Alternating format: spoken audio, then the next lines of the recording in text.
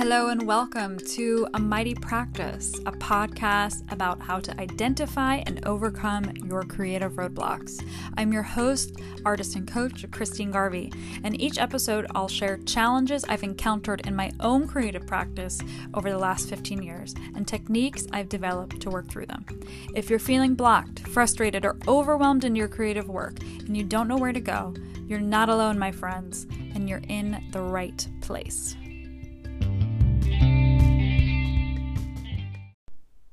Hello and welcome to episode 3 of A Mighty Practice. Christine Garvey here with y'all today. Just, doing my quarantine thing over here, one day at a time.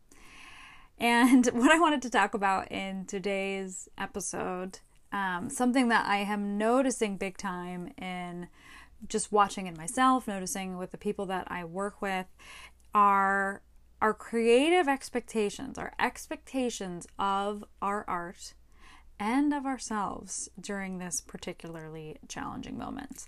These expectations are heavy, my friends. I am hearing some just very long lists of things that we want for ourselves right now. And so I'm recording this episode specifically when we're in quarantine, because I'm noticing that there is this impulse to want to be productive during this time, that we're home. In theory, we should have, fewer distractions, and we should be able to start that creative project that we have been meaning to start for so long. And I'm noticing that people are just trying to move forward as if nothing is going on, as if nothing has happened, as if, they're not kind of processing the information of the reality of the situation they're in. And they're still expecting those expectations of themselves to be really high and of their work to be really high. So I thought this would be a good kind of topic to talk about today, and how those expectations that we have of ourselves as artists and the expectations we have of what we want our work to do, both personally and professionally, how those things can be holding us back. So if we were to pause for a minute and think about all of the things that we not just want our art to do, but we expect our art to do, it's a long list, So maybe what you are holding on to, and again, this list is going to be very different for everybody.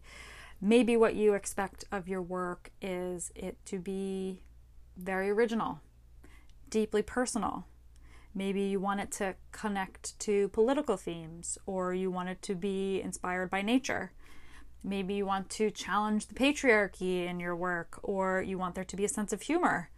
Maybe you want your work to deal with certain techniques because you have a perception that, quality work or real, quote unquote, real serious work only deals with these tools and these materials and these themes. And on top of that, whatever else is on that list, maybe you want somebody to buy the work. You want them to put it on above their couch. And maybe not just anybody to buy the work. Maybe you have specific people in mind that you want to validate your work, and that's going to legitimize it in some way. So whatever this list is for you, it's going to be different, as I say, is that all of these things subconsciously, we are holding on to these things when we sit down to work a lot of the times. And I call them an expectations tangle, because think about the image of you're sitting down to work and you have all of these expectations tangling you around the ankles. And any step you take is a misstep. Any step you take with these expectations, you are failing in some way.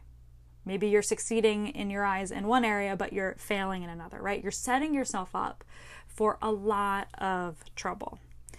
And so a lot of the times what I notice in the people that come to work with me is they have a map of what they want their work to do and where they want it to be seen and validated and how they want it to perform. And they say, here, I have this plan, I want to go here. Here's the destination. It has to be this. Just tell me how to get there. Tell me what I have to do. Right?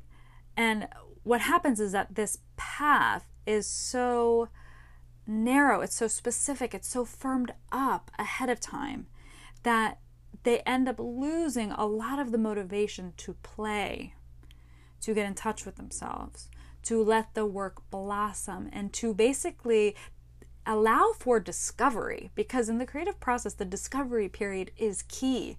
And if you overplan and you over-articulate, there is not as much flexibility and slack for the moment of discovery. Okay, so what ends up happening is we can cut ourselves off from other possibilities and opportunities in our creative work. And this is both, in the creative practice and in the professional world. And we can oftentimes cut ourselves off from our natural gifts, some of the things that we need to pay the most attention to. So for me, the truth of this that I have come to terms with, and I've really tried to embrace in my creative life, is that you need to let your art first be in service to your life, your own life first, before it can do anything else. Before it can be in service to other people's lives. It has to first be in service to your life and what you need and what you want to see and process. It has to be less about performance and more about service. One of the people that and if you look at any artist that you love, I guarantee you this is a piece of their creative process.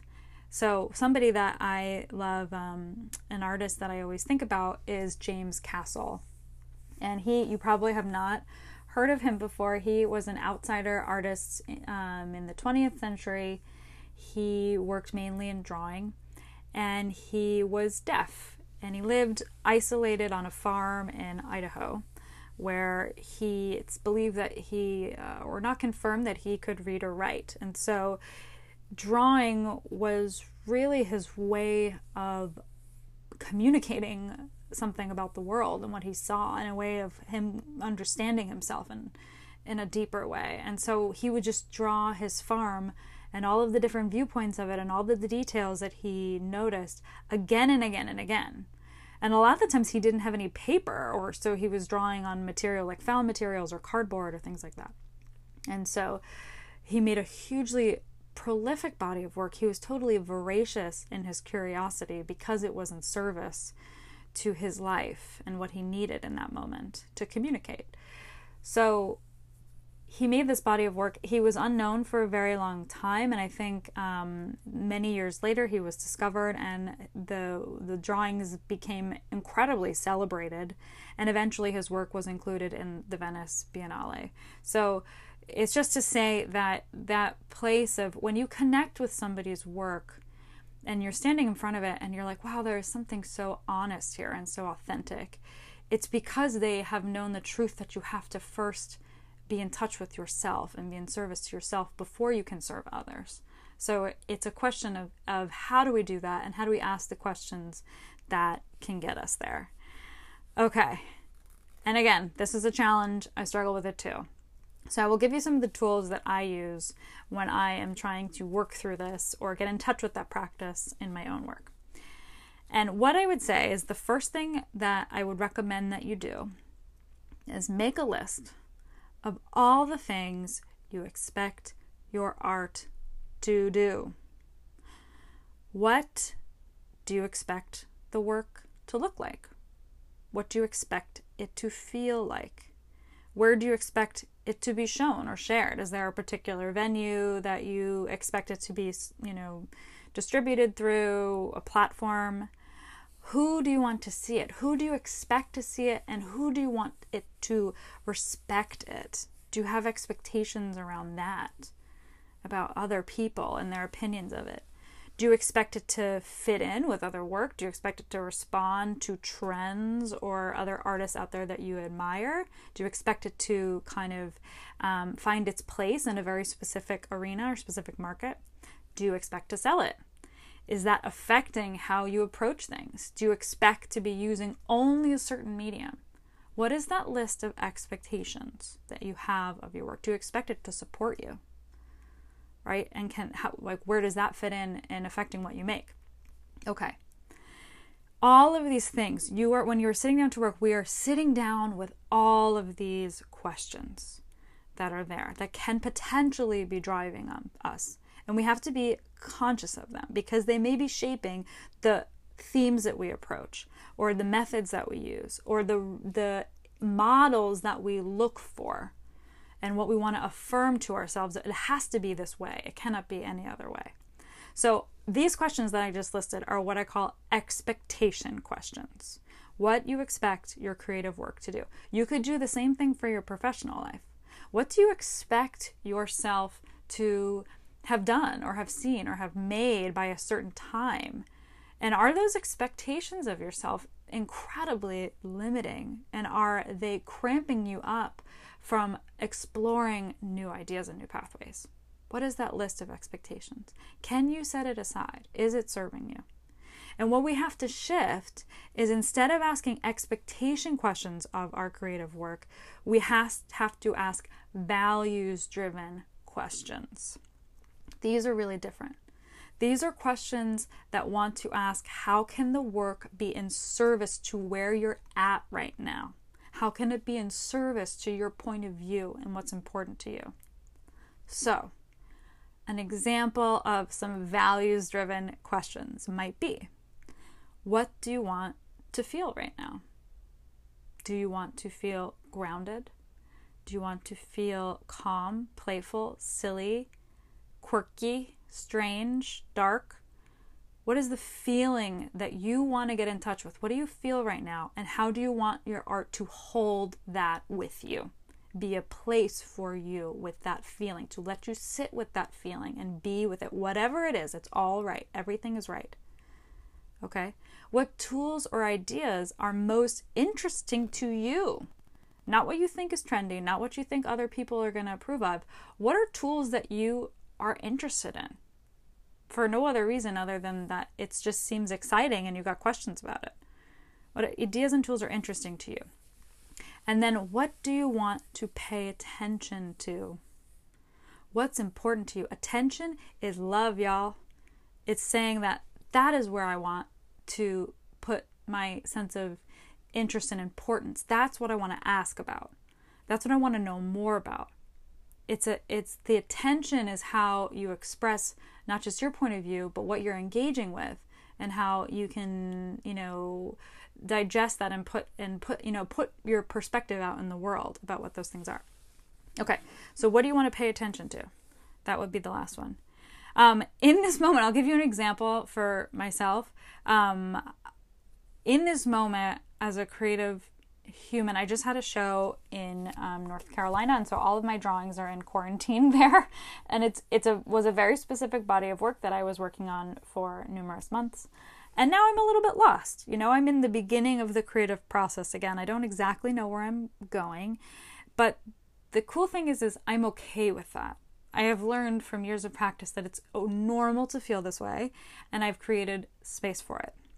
And so when I'm beginning this process again, I'm asking myself, what do I need to feel right now? And in this case, in this moment in quarantine, with everything going on, what I want to feel is grounded. What I want to feel is contained. What I want to feel is the catharsis of repeating, of monotony, and how in that monotony, which we're experiencing and being home all day, there is difference, there is variance, and I want to try to find that. And so what I'm doing is I am drawing, myself from observation. I'm sitting and I'm doing self-portraiture. I have never done, just to be clear, this is not something I've ever done before outside of the casual self-portrait in undergrad, So, but this feels right. I feel flow. I don't feel friction. I'm trusting that this is an interesting place to be, and that I don't have to know what the results are. I don't have to know where this is going to lead me. I just trust it because I'm interested in it.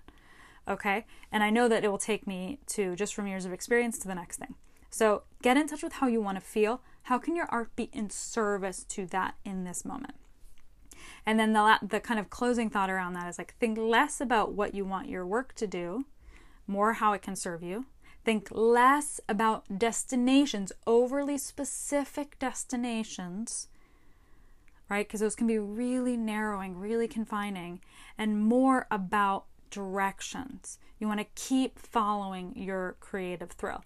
This is the other challenging part, is if you are overly invested in a very specific destination, what will happen is that along your journey, when a creative thrill pops up that is not in how you perceive things are supposed to go and the way that your work is supposed to be, quote unquote, and what real work looks like and all of that stuff, you're going to extinguish that creative thrill. And in extinguishing that creative thrill, you are denying a part of yourself. You're not allowing yourself to know yourself better. So you have to create room, have to create slack for those thrills to pop up and for your creative life to expand and grow where it needs to. So the map could potentially look different. Think more about direction, less about an overly specific destination. Okay, so that is my offering for you today as it comes to creative expectations. All of this is about getting in touch with how you want to live your life, what you want your art to do in that life, and that you get to decide what your values are and what's important to you. So look at those questions, revisit them, and cultivate permission. Because that's what we need in this moment. We need our expectations to be far, far lower than they are for ourselves. And we got to be kind and give ourselves permission to follow the thrill. So I will leave it there. Good luck out there, y'all. And we'll see you sometime soon. Bye-bye.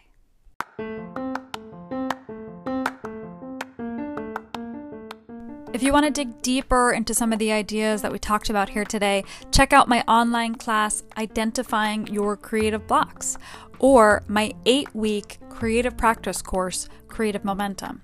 You can learn more about me and my work at christine-garvey.com or through signing up for my bi-weekly newsletter, A Mighty Practice.